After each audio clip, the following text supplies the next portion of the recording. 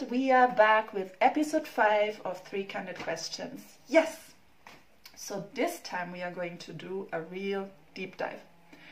We are going to have a special conversation with Esther Martinez, who is a community activist in the rare disease movement. And this episode is sort of a special follow-up on the conversation that I had with Lois in episode 3 on living with endometriosis. And with Esther, I dove even deeper into the whole topic of how is it really living with a rare disease or living with a condition that's not well understood, that's not maybe even obvious to people who are looking at us, and what does it do to you physically, emotionally, mentally when you live with conditions that are defined as rare disease. And it was really a bit eerie because while we were doing the interview, and it was very emotional really listening to what Esther had to share, a thunderstorm started outside here, and you will see that even, it was very dark where I was because of that thunderstorm. It was totally reflecting the whole intensity, I would say, of the topic. So enjoy going deeper into a very, very important topic, because rare diseases might be rare on its own, but you will hear from Aston that altogether these diseases actually affect millions of people who have to live with these conditions, but at the same time, of course, also their families, their friends, the people around them. So it's a very, very crucial topic that societies should look into much more. So let me know your thoughts, share this interview with anyone who might benefit, and let me know if there's any topic that you would like me to interview someone on. Speak soon. Ready to do it. There we go. Perfect. Yay, we are live. Hi, Aston. Hi. Thank you so much for making time for this interview. I'm really interested in where the conversation will take us today. Yeah, so am I. So before we go really deep into the topic, maybe you can tell our audience a little more about you, who you are and what you do. Yep, so my name is Aston, and I work mostly with a team called Habit Nest, and I write these journals that help people build healthier habits like morning routine, evening routine, budgeting, all sorts of fun stuff. We're also working on an NFT project that has been sort of a rising star in the NFT space of things. And aside from all that, I do work with a organization called the Rare Advocacy Movement. We usually just call it RAM for short. And for that, I do journalism. I like to pick topics that the rare disease community is currently faced with, and just sort of dive real deep into them, do a lot of research. So that's me. That's mostly what I do. Other than that, I have 3 kids, and I like to spend pretty much all of my spare time with them. Nice. Yeah, so this topic about rare diseases and how it affects actually people in our society, it really sparked my interest because I had mentioned to you that I did another episode with someone I know who suffers from endometriosis and lives with this condition. And our conversation that time was a lot about how it affects the individual, especially also the fact that people might not be aware that you have a disease, because from outside you look very okay, you look very healthy. So is that also something that you cover in the rare disease movement and the work that you do there? Yes, definitely, because the thing is, although each rare disease is rare on its own, there's over 7,000 types, something like that at this point. And so you end up with about 362 million people around the world. About every 1 in 10 people is either living with a rare disease themselves, or they have somebody in their family that is. And so when you think about it, rare is everywhere. We've all got some sort of rare in our life somewhere. But yet, because a lot of those conditions are often invisible illnesses, a lot of people in the rare disease community deal with that issue of people looking at them and thinking, oh, they look totally fine and healthy. There's no way there's anything wrong with them. And a lot of Mm. times then that moves forward into, well, then that means they must be faking or just over exaggerating or it's just in their head. And so you get a lot of biases, a lot of poor care from people whose job it is to help these people, you know. So you mean even in the medical field, you might be faced with that? Right. Yeah, exactly. The medical field, even when dealing with insurance, Oh, yeah. all sorts of areas of life, just absolutely right now aren't very accessible for the rare disease community for those reasons. Mm. And what happens to someone who is faced with that bias, so to speak? Right. So, for a lot of people, that ends up translating into not getting the right treatment for their condition without it taking a whole lot of time and doing more damage. Mm. Having to see more doctors, do more tests, all sorts of stuff. For me personally, I had an issue in 2019 because of one of my conditions. It makes you extremely prone to like prolapses and stuff like that. I went into the doctor to get checked for one, and she just looked right at me and said, "No, you wouldn't have that because you are young and healthy. Uh-huh. You're just a 25-year-old at the time." And Mm-hmm. I pushed and pushed and was like, "No, I'm serious. You need to look." And sure Mm. enough, she checked. She went white as a ghost because she just realized that she kind of messed up a second there and almost didn't, help me with this problem. And Mm. so that happens a lot. And for some people, that it takes an average of 7 years to get the right diagnosis for a rare disease. Um, Yeah. and these diseases aren't very well understood yet. Uh, it took me, I think, something like 6 or 7 doctors just to get my main diagnosis, which is a connective tissue disorder Mm-hmm. called Ehlers-Danlos syndrome. And that I kept going to doctors, and because it's not well understood or even taught about, Mm. all of them kept saying, we don't really know what that is. So I would take them a copy of the diagnostic criteria so that they could look it over and assess from that point. Even then, they would be like, no, you're right, this fits, but I don't feel like I'm qualified to give you this diagnosis since I don't even know this disorder. Wow. And so it takes so much time. People get treated for the wrong things, which can be just as harmful for your body. Yeah. Yeah. And a lot of people have faced medical related trauma. Mm. And I was thinking exactly about this topic related to the trauma that can come up when you keep going to doctors, when you keep being diagnosed wrongly, or someone keeps telling you either they can't help you because they don't understand, or they might even think it's something else. What does that do to a person, like emotionally and, in your everyday life?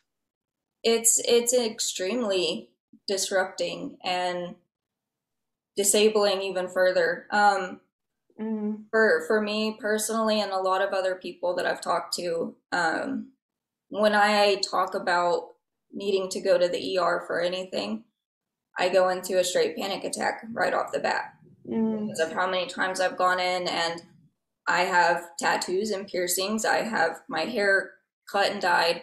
I often immediately get looked at as, oh, drug seeker, even if I'm not going in asking for pain medication or anything. And Mm. so at this point, I get really scared because I get extreme symptoms so often that Mm-hmm. it'll get so bad that I'm like, I don't know if this is just a flare up or if I'm actually dying. And then Mm. I sit there and think about it, and it's like, I'm so scared to go to the ER that what if I end up dying because I'm too scared to go? And so I also have a friend in the rare disease community that she eventually decided to get a DNR, do not resuscitate. She won't go to doctors, anything. It's extremely traumatic. It's disruptive to your health care. I'm terrified of seeing new doctors, especially. So yeah, it does get really bad, and it can be serious for somebody's health if they're worried that they can't go seek treatment when they truly need it. Yeah. So the impact is massive. I can just imagine from the time that you spend and then this cycle that you sort of jump in every time you feel you would need help, you would love to seek help, but you don't feel fully protected. Or sort of, you know, like the safety net that the medical system should normally give you, it doesn't seem to be there for a person with a rare disease because you feel misunderstood so many times. Yeah, and then of course, if normal practitioners tend to not know about a certain disease or disorder, then of course neither do the ER doctors.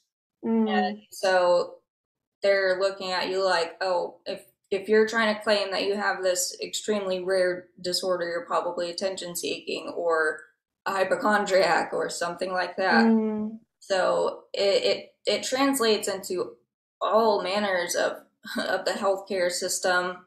And of course, it can be difficult to get insurance to approve certain treatments or mobility aids, stuff like that. So it does have a very massive impact. So if someone is watching this now and thinking like, oh, wow, that's me, you know, I have the same experiences and I'm sort of stuck in my own vicious cycle of helplessness, what would you advise them to do? No matter where they are in the world, I know the situation is probably in terms of also how supported we are around the globe is different, but maybe some general advice you could give? So I would definitely say if it's something that you feel comfortable doing, comfortable and safe being able to do, it really helps to speak up about it, whether that be directly to your provider or, you know, going home and writing an article and submitting it just to as sort of an open letter type thing. Obviously, you don't want to be mean about it because a lot of times when you get mean, they just stop listening to it right off the bat. And so it's really helpful. Like the more people talk about it, the more we'll be able to be like, hey, look, this is affecting so many people that this absolutely needs to change. We need to do something. And if you don't feel comfortable sharing your experience for any reason, then I would definitely say bring an advocate with you, whether it's a professional one or somebody close to you that can stay level-headed during your appointments while also being stern enough to make sure that you get the care that you need. Yes. And of course, a professional advocate, very helpful since they know the system in and out, but any advocate is good, or even advocate for yourself. It takes a lot of courage to do that. It's not easy. And we get also a lot of people that they're scared to share their personal experience because once it's out there, it's out there. And so that's absolutely completely understandable that could be a little nerve-wracking. So it's not a big deal if anybody doesn't want to speak up, but it definitely helps. So on the one hand, sharing our experiences, if we are affected, helps like not only us probably, but all those millions of people that you shared earlier who are affected around the world, because it will be more known. And the other thing is, I mean, for some people speaking up, it might actually feel liberating, I can imagine, right? When you don't have to like hold it back anymore and it's just out there. Yeah, it can definitely be a healing experience to you know, let people know what happened to you and open up about it. But of course, some people get worried that like their boss might see it or their friends might see it, and so that can get rough. So it's a very personal decision in terms of how far you want to go. Yes, 100%. Very personal decision. Yeah. But I like this, the advice on the advocate, like whatever sort of advocate you feel you can get, someone who can stay level-headed, whether it's a friend, a family member, or a professional, that can definitely help you, because I can just imagine how vulnerable you would feel in that situation. Yes, definitely. And for me, I take my husband every time I go to any appointment now. And it's also like you have to be careful of who you bring, because that level-headed part is extremely important. It can make matters worse if they, let the frustration get to them and start snapping a little bit at the providers and everything. But any advocate works, and it does it's hard to deal with it when it's just you in there, because when you start to feel like you're being dismissed or gaslit or any of that, you do start to kind of lose that level-headedness, because it's a very personal thing going on. Absolutely. So I've made that mistake before of I let it get to me too much, and I've snapped and stuff, and I've realized that that's not helpful to the situation. So if you have to advocate for yourself, definitely do so. But it's better when it's somebody else that can sort of take on the brunt of that for you.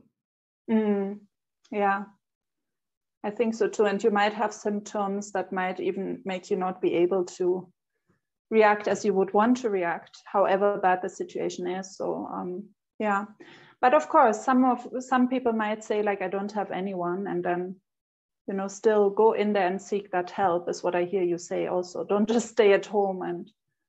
Right, exactly. Yeah. If you have to do it with just you, that's good too. Just any amount of making sure that you're not being swept under the rug. It helps, as long as you make it clear that you're not trying to cause problems. You just care about your health, and you're trying to be actively involved in your healthcare. Because you would think a doctor would appreciate somebody wanting to be actively involved in their healthcare. Yeah, absolutely. And are there any like resources, communities, or whatever other help that people can seek out there, like online, or? Yeah, there's definitely tons of support groups and stuff like that. I've been in a lot of different support groups on like Facebook for my specific conditions. And then, of course, there's the organization I mentioned earlier, the Rare Advocacy Movement. They provide a lot of information about all of that, and help people find resources and all that stuff. Those are the main ones. There's a lot out there for like chronic illness in general. So the Mighty is a good one for that. It's a website I've done a couple articles on before. They're really good about accepting articles and letting people put their voice out there, so that if anybody ever wants to write about that experience and put that out there, that's a good place to start. One thing that we do try to mention at RAM is the fact that sharing your story doesn't have to be done free of charge, because there's actually a fair market value for people who just simply tell their story, their lived experience stories. And then you've got, the experts and everything. And so definitely don't feel like it's something that you have to share without expecting anything back. We get a lot of people that say, well, I don't mind it. I don't mind not getting money for it, because I just want to help other people. And that's cool too. But there's also definitely, don't let anybody make you feel like your story isn't worth something, because there's places that will pay people who are healthy and don't have these diseases. They'll pay them to write about the disease. And it's like, why not ask somebody who has lived it Absolutely. And you know, give them a fair wage, because most of the time people with chronic illnesses, they end up disabled, unable to work, and so income is important. And so it's not fair that an able-bodied person would get paid for the same thing. You know, we should expect that as well. Yeah, it's almost like learning to value yourself the same way that someone else would be valuing themselves. Exactly. Yeah. And that leads me to something that just popped up in my mind as I was listening to you, because it seems like a person with a rare disease might go through a lot of experiences that might make them feel bitter and like a lot of emotions pent up. So what would be your advice here? What is your best way of letting go of that and just, still living your life, being happy, having a fulfilled and joyful experience? I definitely struggle with that a lot. When you have a chronic illness of any sort, a lot of times depression will come with that, because the impact on your body has an impact on your mind. And absolutely, yes. It does get hard to maintain that joyful outlook. I have my days where I have accepted it, that, that my body's never going to be able to do the things that other people can do. But then there's those days that'll just kind of slap me in the face out of nowhere, where it just feels like, I would say I almost get a why me feeling. Not long. I don't let myself dwell in it, but I sit there and think, what did I do to deserve to not be able to go have fun with my kids, or, whatever it is that I'm not able to do that day.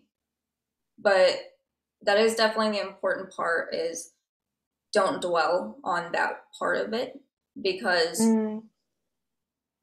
all that time that you spend dwelling on that is time that could be spent still working on getting the most out of the life that you do have, because otherwise that's just passing you by. I've heard something just the other day that it was something along the lines of, pain is inevitable, but suffering is a choice.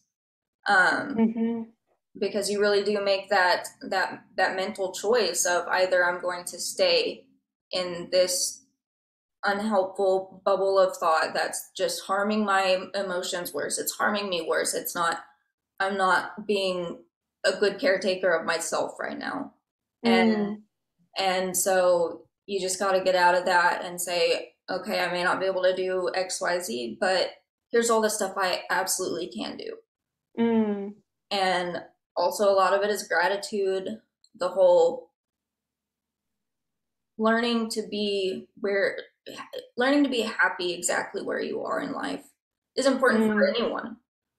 Absolutely. Yeah, that's true. That's true. And so a lot of practicing gratitude has helped a lot with me, but I think it's definitely inevitable that you're going to have days like that. They're going to happen, because it's not easy, but we've made it through every time. All of us who have been through that, we've made it through every time. 100% success rate there. So we can keep doing that. So much wisdom in those words, especially the whole part of being present.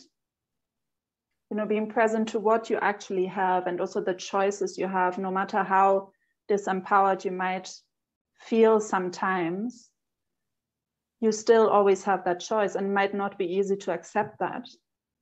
But, it's still there if you want to take it. Yes, absolutely. Yeah. What would you say to those people in society who do not suffer from a rare disease, who might actually look at someone and say, like, hey, he or she they are just pretending or whatever, just simply because maybe up to this point they might be watching this, and up to this point they might have never been aware that there was all that going on underneath the surface. So what would you want to say to them? What is your advice for them, how they could maybe treat people also a bit differently? It sounds a little bit cliche, but it's definitely the whole don't judge a book by its cover type of Yeah. thing. Because, I mean, similarly to how you wouldn't necessarily look at somebody and know whether they have diabetes or a serious heart condition or something, they could still be walking around like normal. So, I mean, if you wouldn't judge people for that, then you definitely shouldn't for any other disease just because you don't see it there. Because there's also the fact that for a lot of people with conditions like this,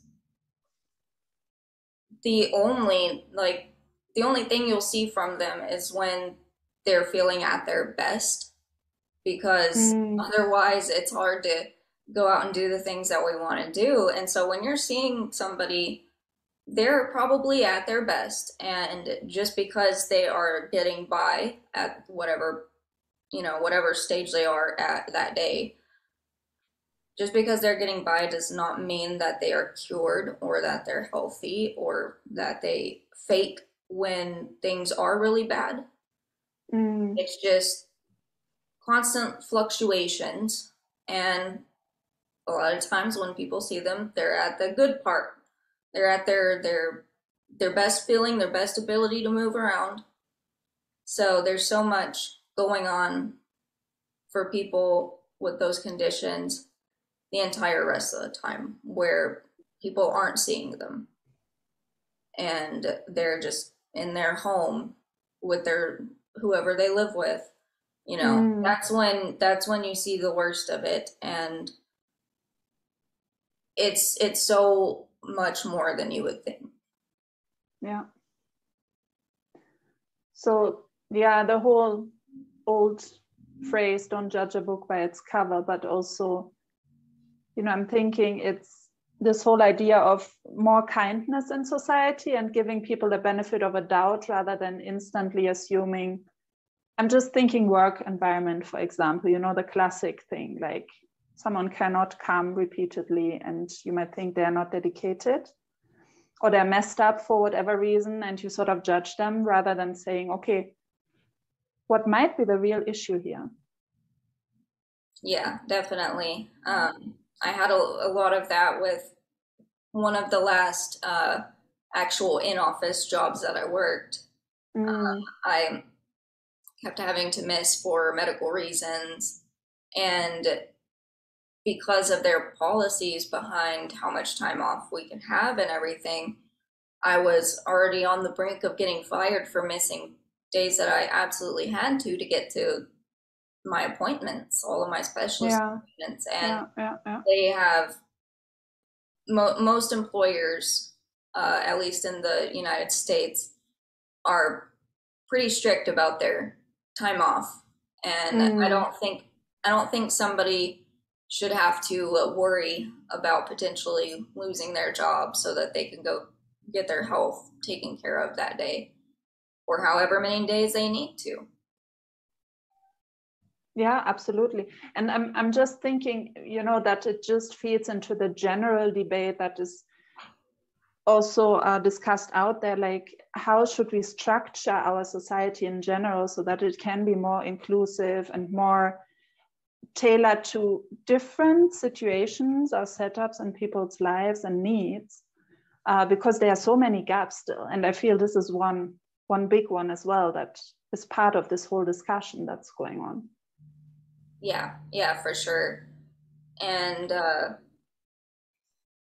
there's so many different aspects of the world right now that are really lacking in accessibility for disabled people, and there's a lot that needs done to really get to a point of equity and inclusion. But there are steps that each person, depending on what area they can control, such as, say, you're designing a website or an app or something like that.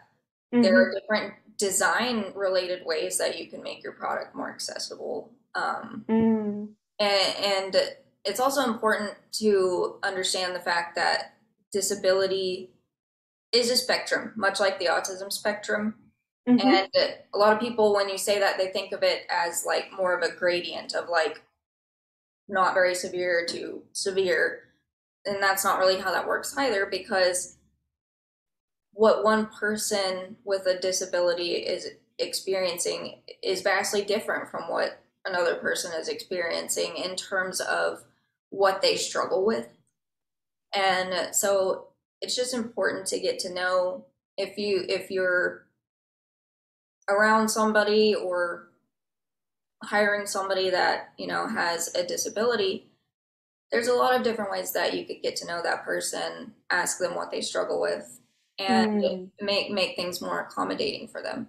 And sometimes it could be something extremely simple, sometimes not so much, but the world, you know, for an able-bodied person, you don't have to, when you go to the library or the doctor, you don't have to think about the fact of, is this accessible for me? Can I get through the door? Will there be enough room for my wheelchair? Something like that, you know, you never have to think about that. And that's amazing, but there's so many people, these millions of people that do have to worry about that every time that they go somewhere. And by this point, with about 25% of Americans being disabled, you know, I think that's a big enough percentage at this point that it's worth doing something about. Yeah, absolutely. I'm just thinking again, you know, of the whole impact it has on the quality of the life of a person if you have to worry about it.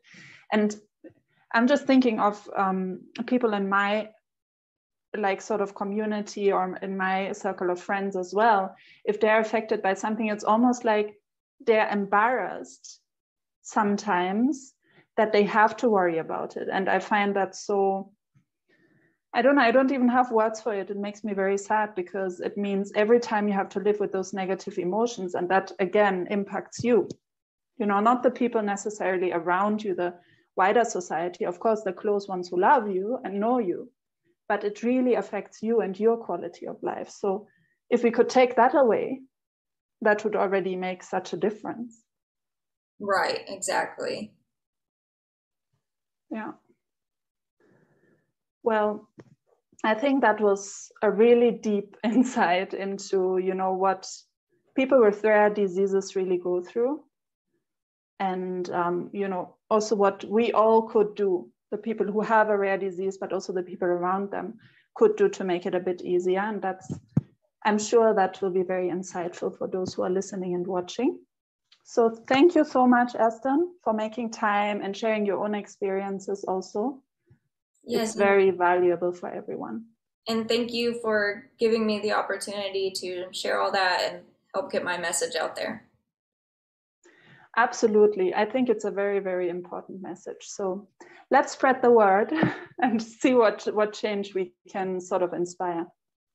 Yeah, definitely. Thank you. Thank you.